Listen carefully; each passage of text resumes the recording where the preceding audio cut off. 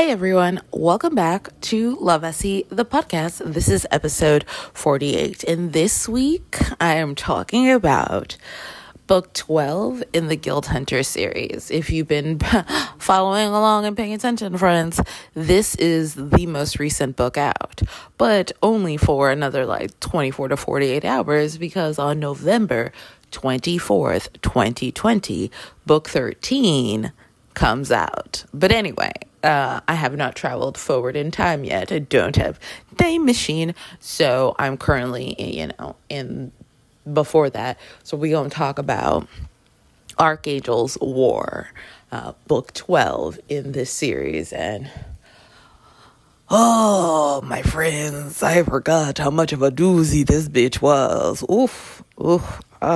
Pero, wow. I was like, oh, damn. Oh, damn. Oh. So, after that scintillating review, no, I'm kidding. So I'm going to talk about it in sort of as spoiler-free a fashion as I can. And that's going to be real short because, honestly, it's going to be short. And then, you'll hear my cute little ad. And then I'm going to talk about it with spoilers and just, yeah. All right. So Archangel's War, no spoilers. So as I had said at the end, as I had said last week, at the end of book 11, we are left at a cliffhanger moment. So, the ending of the book is, you're just like, bitch, what? Like, you just look at the page and you flip and then you flip back and then you flip again and then you flip back and you're just like, wait, what?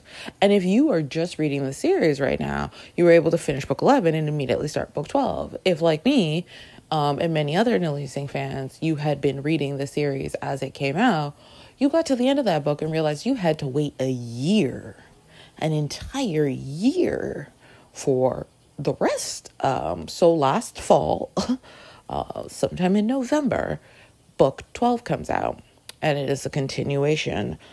So in some ways, I've mentioned before how this series is different from other sort of romance series in that we are not focused on a different couple per book, and we're also not focused on the same couple for all of these 12 books. Like, we've had 12 books. We haven't been with Raphael and Elena all 12. I would have shot someone if that were the case. I'm kidding, sort of. We spend, the first 3 books with Raphael and Elena. Then we go off and we hang out with other couples. And then we come back to Raphael and Elena. And then we go off again. And now we've returned, right? So we've got these 2 books, which are, focused on this couple. But it's also not just focused on this couple. It is sort of focused on the universe as a whole, because all of the things that have been building to this massive culminating event, which is why the title of this book is Archangel's War, however you pronounce it. This encompasses the world that we are in. This does not encompass 1 or 2 people. This encompasses everybody. So it's a different feel in terms of, I would say, the kind of romance. I'm talking I'm generalizing, which is bad because I read all the romance that is out there. Some people would be like, haven't you? And I'd be like, no, girl, actually, I have not. If you read Nalini Singh's other massive series, right, the Side Changeling series, I wouldn't say Archangel's War is like Allegiance of Honor, because I feel like Allegiance of Honor really is like a wrap-up of all these things. But again, in the Side Changeling, we focus on a couple per book, and we only get sort of glimpses of, we get scenes with couples that have already had their books, but they're never the central focus of a new book, at least not yet. That she hasn't done that yet. And I don't think that's the plan for that series. But that is the case in this series. Like, we leave Raphael and Elena to learn more about the world through the eyes of the characters that we're with, but then we come back to Raphael and Elena, and the information we learn while we're with the others helps to really understand what is really going on in a sort of big picture way. So this sort of second half of what's going on, so it's like Archangel's prophecy, right?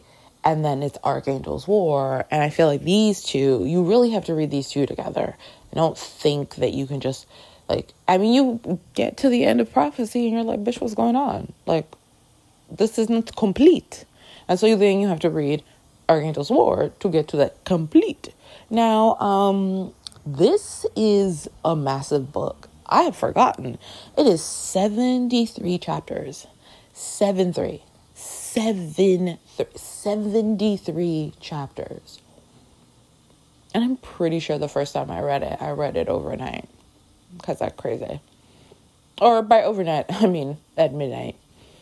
I do remember distinctly being really excited. And I think I might have pre-ordered on Amazon. And then midnight came. And no book. 12:05 came and no book. And I'm pretty sure I canceled the pre-order and immediately bought the book on Kobo. Like through the Kobo. Like to read on the Kobo reading app. Because I was like, it's 12:07. How dare this not have downloaded to my phone yet? Like, what are you doing? And it kept being like, the book will be available this day. And I was like, we are in this day. The day is here. The day has arrived. Amazon, you are failing me. So I distinctly remember being pissed that midnight had come and gone. I still didn't have the book on my device. It was like, how dare you? So that tells you how crazy I am for this series. But this book, like I said, it's 73 chapters. It's a ride. It is an absolute ride. There is so much that goes on in this book. Reading it now in the current time, in the current climate, there are moments that I was like, ooh, this is brutal. Because, last year when I read it, it was the fall of 2019, and things weren't great, but they were not what they are now. And so certain characters, rereading it this time, I was like, damn, this feels a little, there were moments that felt just like uncomfortable. And it's an interesting thing because this is a series, it's a paranormal series, right? There are vampires, there are angels, and there are archangels. Do these exist in our everyday life? No. But this is also a series that is set in New York. And having read the series while living in New York, I've always, almost always whenever I've read a Guild Hunter book, I'll be outside somewhere, walking in the city and just sort of look up and be like, what if, if I was in this world, I would be looking up and seeing angels, just chilling, just flying around, landing on roofs, doing their thing. Because I do think that Nalini captures the energy and the essence of New York City really, really well. And so reading it this time around, I was like, okay. And I feel like I silly. I'm sure I had feelings and thoughts the first time I read it, right? But I feel like this time around, those feelings were amplified in ways that I was like, oh my God. But this book, I feel like one of the,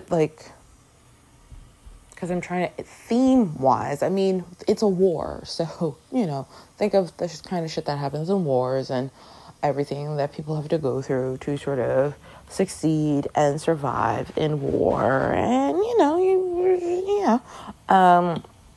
there's also, I think a big theme is, the concept of working together and working together on all levels, not just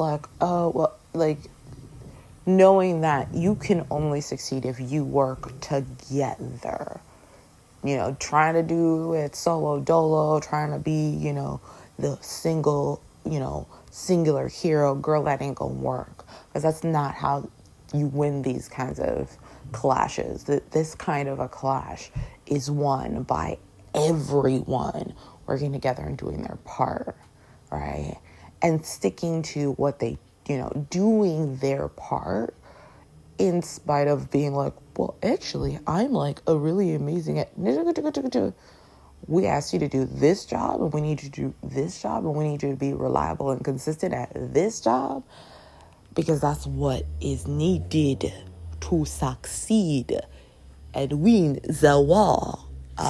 And so I think that is very much weaved throughout this book, this, because we get to see so many characters coming together to work together in spite of their differences, in spite of their petty bullshit, in spite, because the reality is that you have to sort of do that to get to a place where you win the war. And then after, you can figure things out, you can rebuild, but that has to come. But you have to win, the massive battle, because if you don't, well then, like, okay, girl. Now none of us can have anything. So that I was like, which I also in some ways was like, feels prescient. Feels very, very prescient. And also within this, and I feel like the series has been building up to this, coming to terms with the pain and the despair and the heartache and everything that comes from grief, both at a ultra personal level, right, and then at a much larger scale. So dealing with grief at an individual level, and then dealing with grief at a community level, which again I say this is why reading it right now a little difficult, because that is something that we are seeing happen on a literally global scale that I don't think we had seen happen, at least in my lifetime, up until this point. So this book, now what I think is really interesting, right? I said it was 73 chapters. I'm going to call it a behemoth of a book. This is a massive tome. I actually read an ebook. It's digital, so it weighs the same amount as my phone does. But I'm sure that if I had a physical copy, I'd be like, the weight, the heft of this book. So it's a weighty book. And within this weighty book, a lot of shit is answered. A lot of questions are answered. But as a series needs to do, we get more questions. And we get to the end of the book and you're like, wait a minute. But what about this and this and this and this? I need answers. I have questions. So I think it's really, really interesting because certain storylines have their conclusion in this book. We have the end to this arc and that arc and this other arc. But there are arcs that are in the middle when we get to the end of this book, and there are arcs that have just begun. So, of course, that means there are more books coming. And if you check her website, she has listed the Guild Hunter books for 2021 and 2022. So we're getting book 13 in like 2 days. And we know book 14 and 15 are coming. I really want like a book 16, So fingers crossed that the universe is like, yes, you can have the universe and Nalini. Because Nalini could be like, no, girl, I said no. And I'd be like, no. But anyway. So yeah, this is a big one. And it is, again, cannot be read as a standalone. I'm trying to think if I randomly stumbled upon this book. Could I learn a lot of relevant information in this one book? Yes. but the buildup and then the emotional payoffs and the emotional devastation that you get having read from book one to this one would be missing. So it's possible, but I wouldn't recommend it. I would say no. I would say go back to book one and start reading. I mean, we're about to, be told never to leave our houses again until the end of time, it feels like. So, although I shouldn't be flippant, it's hard to read during these turbulent times, unprecedented times. These times, I was going to be like unparalleled, but no. Okay, I don't think I have anything else in the spoiler-free portion to say. I feel like that is it. Yeah, I'm going to pause here. And then you're going to hear my voice again in my cute little ad. And then you're going to hear my voice again. And when you hear my voice again after the ad, spoilers. I will be spoiling. So there will be spoilers. So prepare yourself.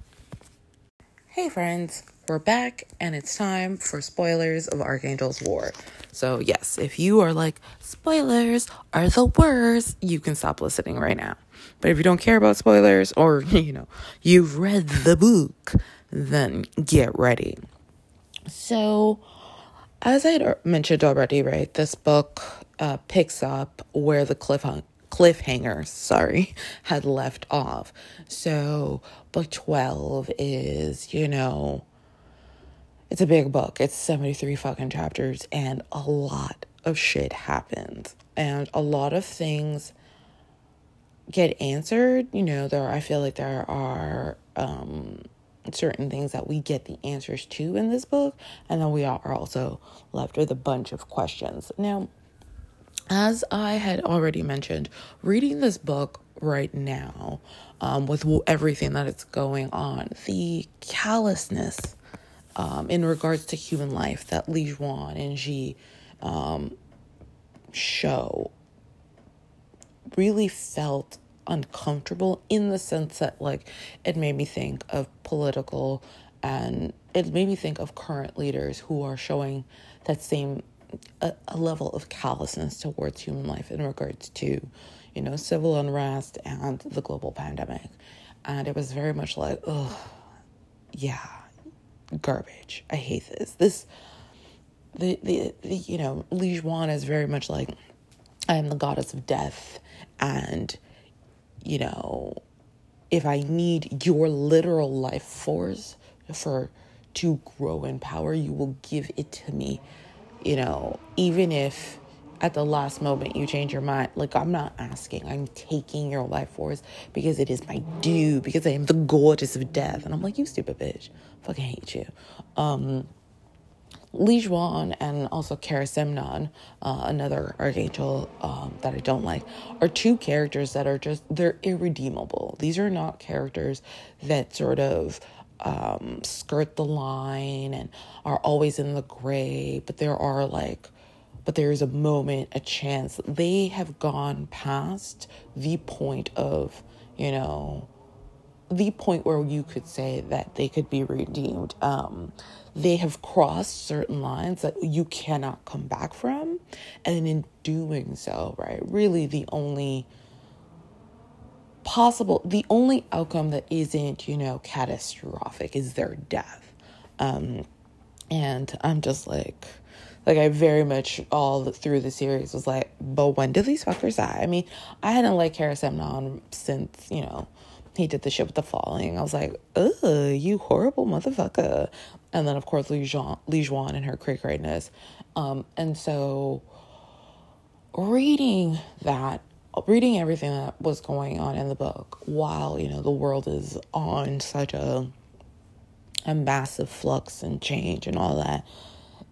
Again, it's not the same, right? Because I don't live in a world where there are vampires and angels and archangels.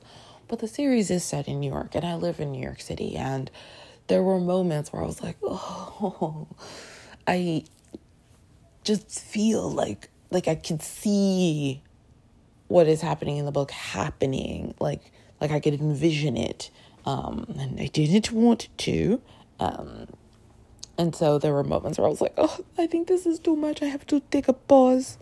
I must pause here and take a break, maybe read from another romance novel in the sort of interlude or whatever, and then come back to reading this.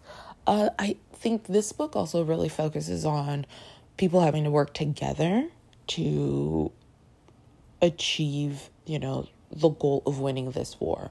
And when I say people having to work together, I mean not just like the usual, but like everyone, even people who are like, but normally I would say that I am.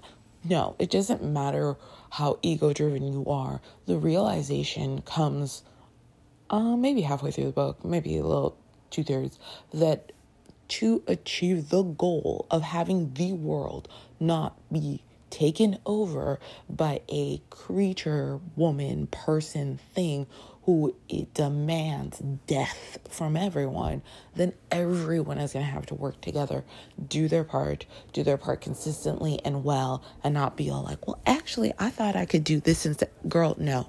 Do what we told you to do, because only in all of us putting in our part can we then defeat this enemy. Which made me think of what we're going through and the people that refuse to do their part. So this book is interesting because I read this last year, and was it emotional and whatever of course, oh my God. But some of the things that kind of reminded me of real life hit differently this time, because it was like, I see the concept in the real life and I don't like it. So this book, we get a lot of characters. So some people might be like, there were too many characters, I couldn't keep track. I love large casts in general. And I feel like this book specifically gives us a lot. There are reasons for it, right? So I feel like I've done a bit of a boo-boo, and I haven't really mentioned the fact that throughout most of the series, I believe the cascade and its effects really start, I want to say, we start to see them in book 2, maybe book 3, and they'll realize that in hindsight, we can look back at book 1 and Orem, becoming so bloated in his concept of power as maybe the beginning of the cascade. And you're probably like, the cascade, if you're like listening to spoilers but haven't read, it is a phenomenon that happens where there are surges in power and new powers that archangels get. Archangels are mainly the ones affected, with a small portion of regular angels being affected. And there have always been cascades, some more virulent or I was going to say life-changing, but I don't want to. Some have a much more significant impact on the world at large, and others don't.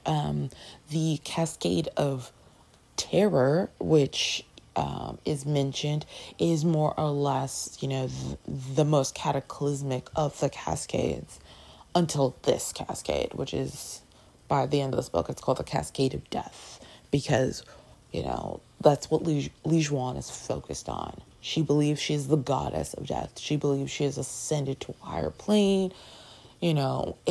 She's just, I hate her. So one of the things that I thought was really interesting, I'm pretty sure it's the primary from the Legion who tells Raphael and Elena, or it could have been a combination of them and Cassandra, telling them that obviously these immortal beings, after a while, they get tired of living life. And when I say after a while, like, I've been around for 500,000 years. I'm exhausted. It's been 500,000 years, but I'm immortal. And, even within it, like, no one's like, and now I just kill myself. What they do is that they go to sleep. But if you have so many of these beings asleep underneath the surface of the earth, right, you're going to have this power buildup. And so it seems like the cascades are a way for that power to be leached out and for balance to be reset, right? And what we see in this, book is first of all, the rise of a shit ton of archangels, right? When we start the series, we are told over and over and over again, the cadre is a cadre of 10. There can never be more than 10 archangels alive at a time. And less than 10, you can also have too few archangels, because archangels are what prevent vampires from devolving into bloodlust and literally murdering everything in sight in, the grip of that bloodlust. Like, archangels are the boogeyman to that. You don't have enough archangels, vampires go wild, murder all mortals, and then it's a wrap for everyone. Because archangels also need mortals, because the toxin that builds up in their system has to be leached down, and that toxin is then used on mortals to turn them into vampires. So, like an ecosystem, all parts need to be functioning, because if you lose one of the parts, everything goes left, everything goes to shit, and then nothing works. So then what we get in this book, right, is Li Juan is so powerful that, as opposed to in the very first book, where Raphael is able to take out Urim, by book 12, we are now at the understanding that what is happening is so much more than that. And Raphael cannot do this alone. Raphael and Elena cannot do this themselves. This is going to take everyone. And I made a list of all the archangels that we end up seeing in this book. Some I feel like we've met briefly in one or a book or another, or have heard mentioned potentially, but it is, a really interesting sort of like, because I think when I first read the series, I sort of thought of the current crop of archangels as like they are the archangels. And this book, you start to realize, no, there have been archangels before them. And this current crop of archangels is literally this current crop. That doesn't mean there won't be more later. And this is not static, right? It is always changing and evolving. So our cadre that we've been with all series long, right, is made up of, there's Raphael, who's the Archangel of North America. There's Eli, or Elijah is his full name, who's the Archangel of South America. And Raphael and Elijah have a very, I guess, they probably have the closest relationship between archangels that we really see, that isn't toxic or weird or just, there's still, very much like things, they're still jockeying, and because these are two immensely powerful individuals, but the kind of friendship that they're building, that we see being built throughout the series, is the kind that feels both like it's comfortable, and comfortable is not the right word. It is honorable and good, however you want to take that. We've got Fava. Well, before I get to her, we've got Neha, who's the Archangel of India. We've got Alexander, who's the Archangel of Persia. Now, Alexander is not on the page when we first start the series. We get to meet Alexander in the Seers book. So Alexander is now an archangel who's shown up in the midst of this, but was not with us when we started the series. We've got Michaela, the Archangel of Budapest / Europe. Homegirl's been around this whole time. Archangel Titus, who is the Archangel of South Africa. Kara Semnon, the trash bag, who's the Archangel of North Africa. Astad, who's the Archangel of the Pacific Isles. And, of course, Li Juan, the Archangel of China. Now, in Archangel's Prophecy, we are introduced to Cassandra, who, has literally been asleep for eons. And Cassandra, who is a seer, saw Elena, saw an angel maid, saw Ambrosia. So what they had thought was a myth of something that had happened in the past was always essentially a prophecy from Cassandra. Then we've got now Favashi, who is with us, an archangel, and she's the Archangel of Persia. When we start the series, in Archangel's prophecy, is gravely sort of, she's not injured. An infection is set in thanks to Li Juan and Kara Semnon being trash. And so Cassandra brings her down into the lava. Because I guess, down underneath the surface of the earth is where you can sleep away toxins and disease and insanity. And then you can wake up, sane and hale and hearty. Because their bodies can fix all that damage. It just takes a lot of time, right? But what I think is really fascinating, but I think is we have the rise of other archangels in this book. So Aegon, who is Ilium's father, and Raphael hates him, Ilium hates him, the hummingbird don't like him, so clearly trash angel.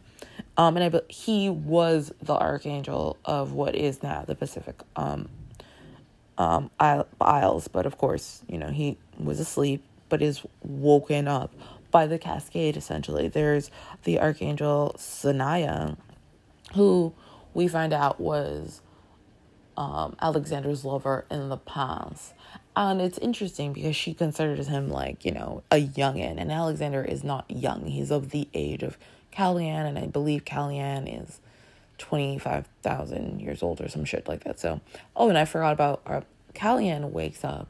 This is Raphael's mother, and I think it's again the cascade being I need all y'all awake, because if y'all are gonna have a fighting chance, y'all need to be awake, and if you don't figure it out, then you all die, and that's how this goes. But we also then see Antonicus, Antonicus is probably the only archangel who rises, and we aren't shown that he has any connection to anyone. The only person there's mention, it's Calian had known of him, or had, been, I don't know if they were contemporaries of a sort, but he doesn't have any sort of connection to anyone who was awake at this time. And then there's, I don't know if it's Kin or Keen, that's Qin, and it's very clear. It's really interesting because we have very few scenes with him, because he's probably the last of the archangels that rises during all of this upheaval, and he is very, very clearly in love with Cassandra and vice versa. But Cassandra is able to see that if she is awake at this time, she's going to go insane. So she's instead of doing that, because an archangel that's insane can, cause catastrophic damage, she's I'm going back to sleep, now that this is all over. You're probably, this is all over, that bitch, namely Li Juan, that bitch dies. It is kind of funny because, the combination of Raphael and Elena's, powers and whatever, turns into this, green wildfire that's, sprouting leaves, and then it's, she goes kapoof into a bunch of leaves. It was almost, funny, but the bitch actually dies. And Kara Semnon also dies in this book. Now, what's interesting is Kara Semnon and Li Juan are dead, dead forever. Antonicus, who, when he rises, is y'all fear this bitch? We're archangels. I'm gonna go kill this bitch. And then, realizes, oh, wait, she is, whoa. I didn't know that this level of power existed. The fuck? It isn't clear if he's dead or not. So he is essentially buried in our entire deck cup, because an archangel can potentially, there's enough living matter, regenerate. It may take a few hundred years, but that can happen. But he isn't the only one who ends up in this sort of limbo state in this book, right? Zanaya ends up, bitten by, one of the reborn weirdo things. And so does Astad. And so and Michaela gets injured enough that she ends up ripping out her... What does she end up doing? I believe she rips out her own heart so that... because if the heart gets... I don't know, it's very weird. It was basically if she... Or no, she ends up ripping out what's infected, but that includes her heart or something. And so it isn't clear if she's alive or dead. So what's happening with these characters is that they're basically, going to be placed somewhere where if their bodies regenerate, their bodies regenerate. And if their bodies don't, they don't. But at least they'll be given that chance. And Elijah is very much injured, but it is clear that his body is starting to heal. So it is known that Elijah at some point will wake up. So at the end of this book, right, or at the end of the massive battle, right, we've only got Raphael, Neha, Alexander, Titus, Calian, Aegon, and Kin, which is 7 archangels, awake. And Fulvashi's awake, and then immediately her body's no girl. And Cassandra's I have to go because I'm gonna be crazy, so therefore useless. So it's a cadre of 7, dear God, that's not enough. And then an angel who we had met previously, who is blood family to Li Juan, Su Yin, ascends. And it's funny because she's I'm an architect, why am I ascending? And then it's after all of this destruction, now it will come the work of rebuilding. And so it maybe does make sense that someone who is an architect is the one who ascends. So this book, we end the book, and a lot of things, the big question of Li Juan and her horribleness is answered. Bitch is dead. The questions of Khare Semnon and, him causing diseases everywhere, that's answered. Motherfucker's dead. But we have other questions, right? Ilium's father is alive, and Ilium's father is trash. And we find out that the reason why Ilium's father is trash, Ilium basically walks out on the hummingbird, Shireen, that's her name, and his son. And that is seen as abnormal in, and the angelic world, because angelic births are so rare, right, that to walk away from your own flesh and blood, what does that mean? What does that say? And Ilium is obviously very young when this happens. So it's your father just, okay, whatever. So he's clearly a man-ho and trash, and I don't like him. And I want him to go away already. Now, Kin is I'm going to stay awake, even though clearly, and he expressly states that he is going to be awake and do the work of an archangel only until someone else ascends. As soon as someone else ascends, he is going right back to sleep because he's not interested in being awake in a time where Cassandra is not awake. Which I was oh, interesting. Right. And so all of a sudden, at the end of this book, right, Raphael and Elena, are happy together, but New York has to be rebuilt. The destruction that takes place in New York is ridiculous. It is enormous. It's out of Manhattan is a shell of what it once was. The rest of the world has to deal with the infection and the reborn, all of those that, were out there. So all of that has to be somehow, taken under control. So Li Juan and that threat is gone, but now it's the rebuilding and the, figuring out what comes next. Michaela had actually given birth to a child, and now her kid is going to, spend at least 50 to 100 years alone, because we have no idea how and when she's going to regenerate the amount of damage that she suffered, if she can. So there are so many things now that I'm oh, so this is why we need more books, right? Which is why I'm very excited for book 13, which is Titus and Shireen, because I'm oh, okay, we get to see these two, but we also, I'm hoping, get to find out more information. For example, Su Yin, once she ascends, Asian was like, you can be the Archangel of the Pacific Isles. And she was like, no, I'm going to be the Archangel of China. It was my bloodline, aka her, I think, is she cousins with, I think she's cousins with Li Juan, if I'm not wrong. She was like, it was my, bloodline that decimated that nation. Why will be the one to rebuild it? So Raphael gives, for temporary, has Aodan as her second. Of course, the romance, reader in me is like, oh, are Suyin and Aodan going to end up together? Some people are like, it's going to be Aodan and Ilium. I don't think it is. I think that they have been such close friends for so long. I don't see them turning into a couple together. Some people are like, well, why not? I'm like, I don't know. They've been friends for a few hundred years. I feel like if they were into each other, they would have figured it out by now. I'm just saying. Just thought. So technically, we are missing, books for 2 of the 7, right? We've gotten 5 of the 7, but we don't have Aodan and we don't have Ilium. I mean, Galen only got a novella, but he got something, right? And the others all got their own books. So now we have questions about Suyin. We have questions about Aodan. We want to know what's going to happen with Ilium, his father, his mother, all that jazz. I think it'll be real interesting because is Asian going to have an issue that Titus wants, Shireen, the hummingbird? And is Shireen going to be like, sir, get out my face?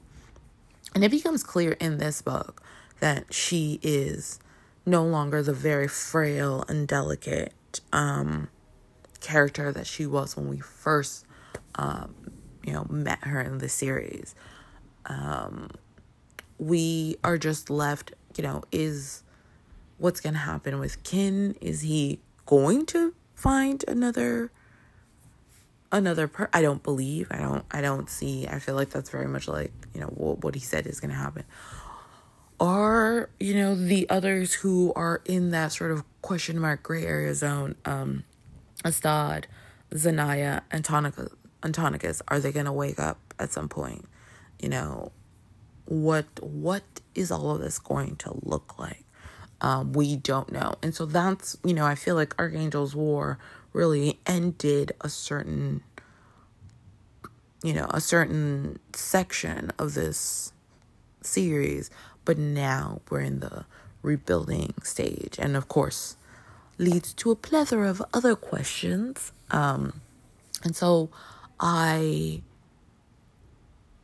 mean, obviously it's a romance novel, our main characters are all alive after this horrific battle, and at the same time there's an immense amount of loss, because like Li Juan, so when Li Juan was quote unquote asleep, and after Favashi, got infected, the captor was like, okay, well, we can't spend time in China because clearly Li Juan left some sort of infection for us, but we can send our people, our vampires and our angels to make sure that that the people who are there the vampires don't turn to bloodlust, and everyone, continues to do what they're supposed to do and not, go wild. And then when she, prepares to attack, she converts all of these people, and those who don't die to feed her power, to create a power source for her, are turned into fighters and, combatants for her. And so every single one of the archangels has lost people. Jason, Raphael Spymaster, realizes every possible informant and spy he had in Li Juan's court is gone, because they're either dead already or they were turned into,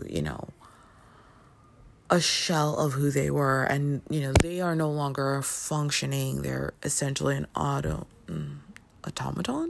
and that that level of callousness for human life. Anyway, but yeah, this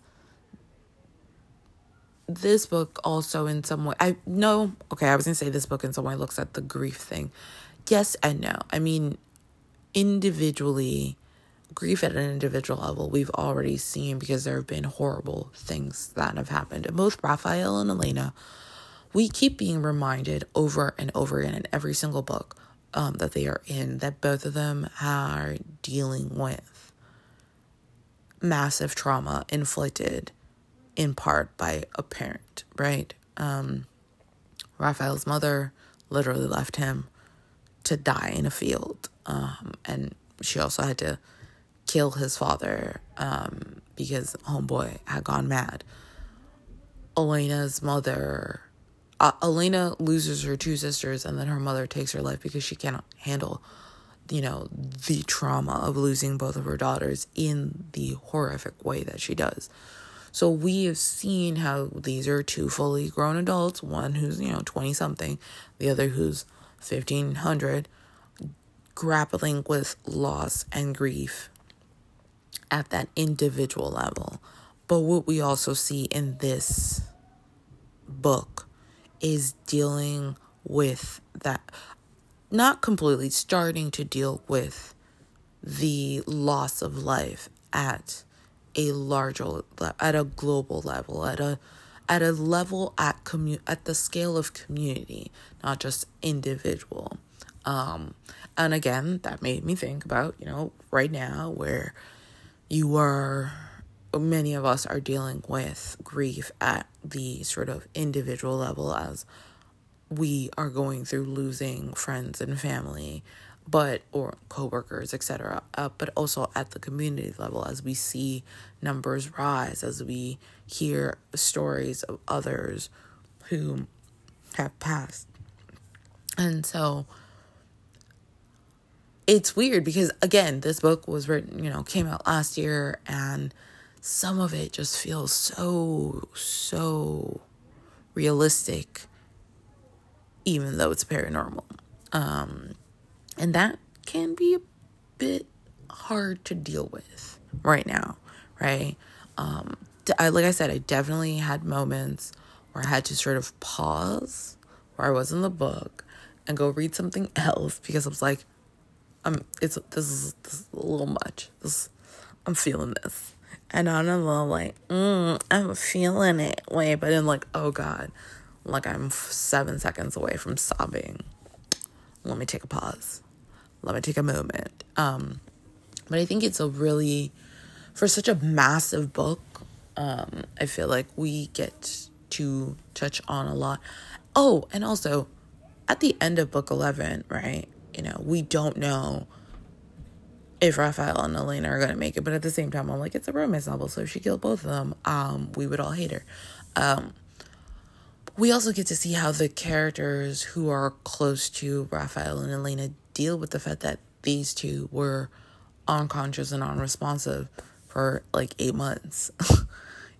This like when you have that hope, but at the same time you're like, maybe I have this hope for no good reason. And so these themes of, family and connection and trauma and grief are obviously, universal, right? And it doesn't matter that we're seeing them play out in a quote unquote universe that, I don't know why I said quote unquote universe. Anyway, that we're seeing them play out in a universe that doesn't exist, because this universe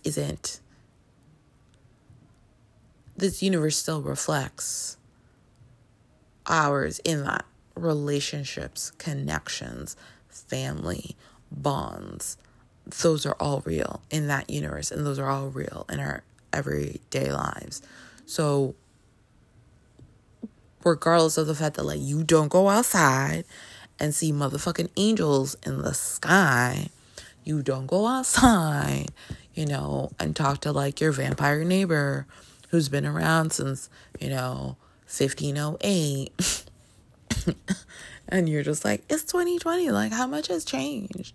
So even though you don't, you still can see and understand, these bigger sort of themes throughout, that like when you've crossed that line that you can't come back from, or, just how to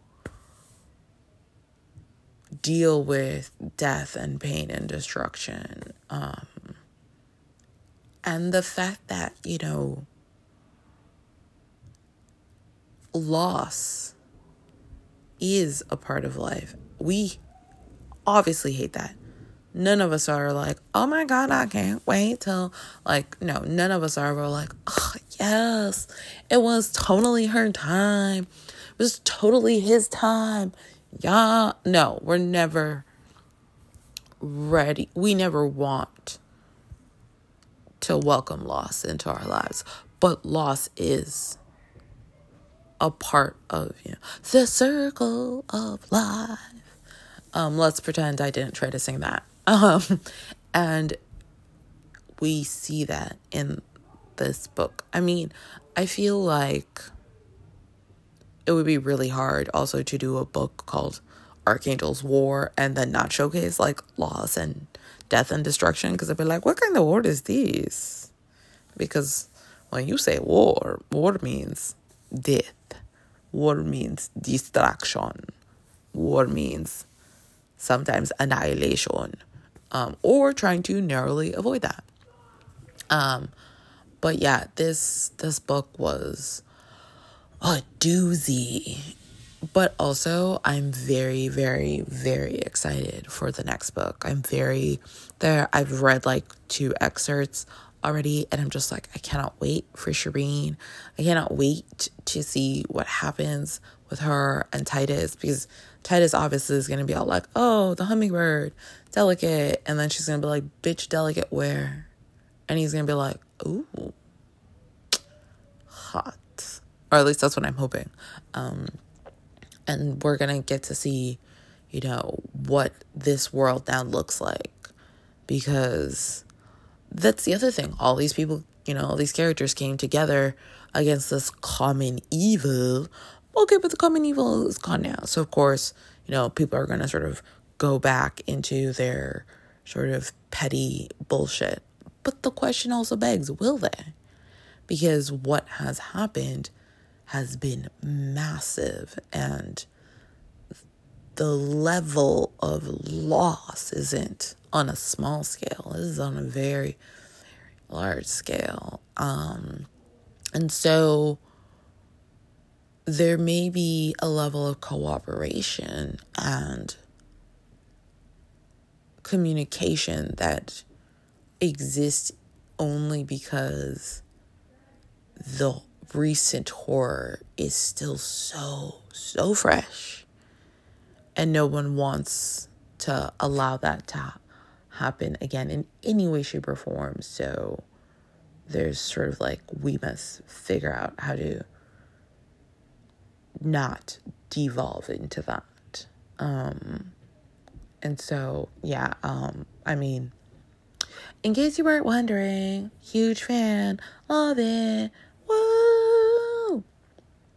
So yeah, guys, November 24th, 2020, Archangel's Sun is out. And I'm pretty sure I'm going to be useless at work that day, because I'm pretty sure that midnight is going to come.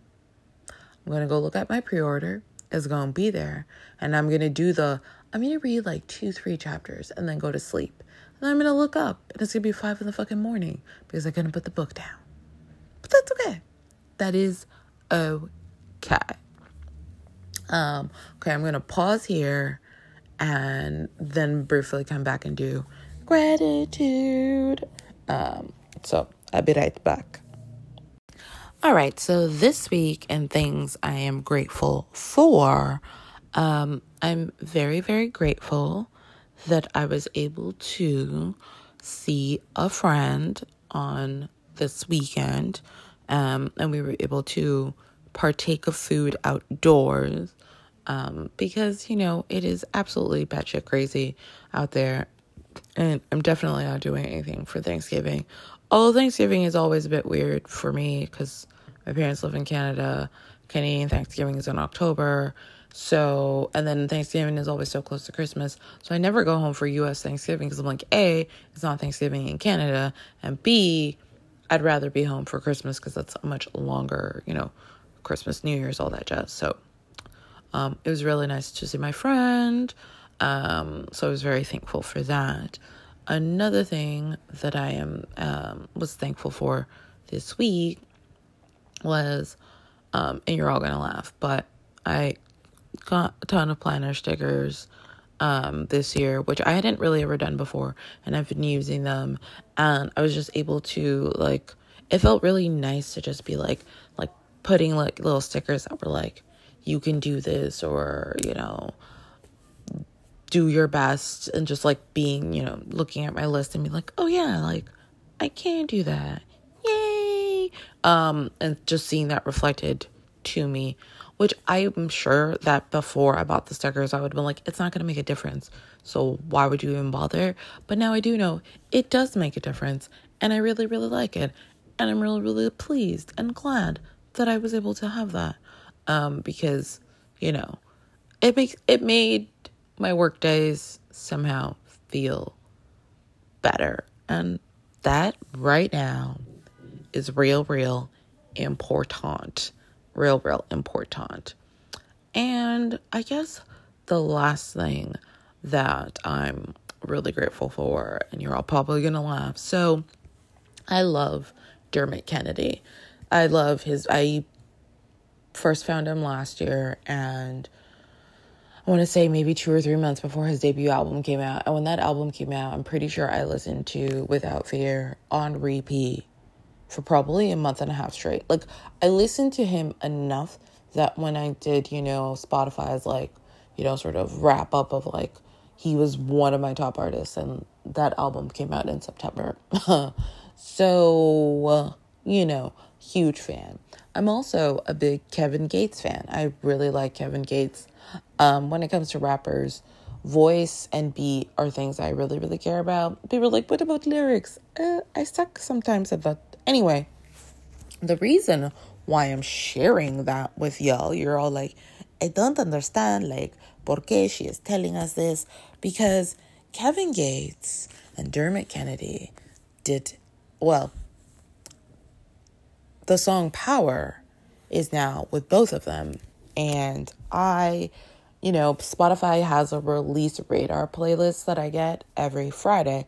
So there's New Music Friday, which is just like a playlist of new music that's been released on Friday.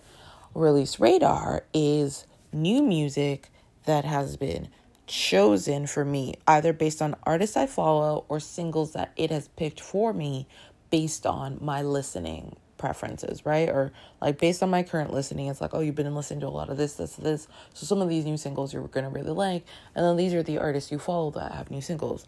So Power with Kevin Gates and Dermot Kennedy, I was literally on, when I was on my way to meet my friend for, a meal in the great outdoors. I'm listening to the playlist, and we get to that, and I was like, I wanted to like scream, dance, yell, like sheer motherfucking joy was felt at that moment, because again, two artists I really, really, really, really, really, really, really, really, really, really fuck with on the same song was just like, bitch, thank you. I didn't know I needed this, but I clearly did, and y'all provided. You know, you knew that I would need this. And so I definitely then listened to that song on repeat the rest of the day. And we'll probably be listening to it on repeat for at least a week or two, because I'm that kind of gal. But yeah, that was just, oh my goodness. And I love, listening to, new music. Oh, and Dermot Kennedy also had another single out. He's featured on Bugsy Malone's Don't Cry. And so basically I had like 2 new Dermot Kennedy tracks to just like lose my mind over, and just, yes, thank you. So yeah, those are the things that I was really grateful for this week. I'm sure you've heard about the Romancing the Runoff auction. If you haven't, go check it out. There are some incredible things up for grabs. There are some things that I cannot afford anymore. There was like a Sarah J. Maas book that's over $3,000 is the bid. And so someone was like, what in the traveling, Sisterhood of the Traveling, like, Sarah J. Maas book is. And I was like, it honestly didn't occur to me that a group of people might get together to bid on something from their favorite author, but it kind of does make sense, right? And there's something else that I saw recently that had like a $4,000 bid on it, and I was like, oh, okay. So there are things that are for like rich people, but then there are things like, definitely click on the buy now option, because then you sort for buy now, because there are authors that are putting up like autographed copies of books that you can just like quote unquote buy. So once the auction is over, like, you're buying that and you don't have to worry that someone outbid you for it, because you're just buying that at the set price. And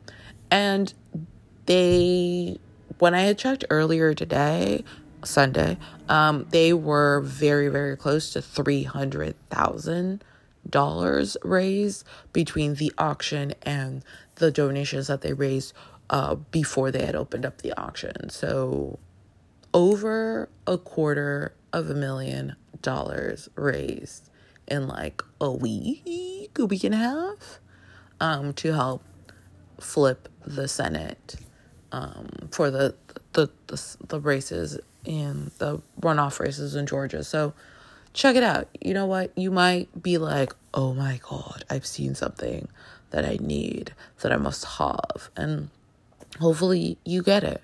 I have my fingers crossed for you to win the winning bid. But yeah, that's pretty much all I have for you guys.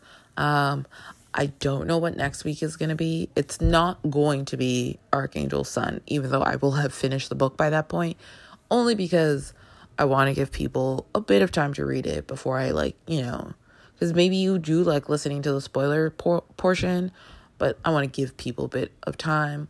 So it'll be about something romance related, obviously. I just don't know what it will be. And I think that's all I got for you guys this week. If you live in the United States, the Day of the Turkey is coming up.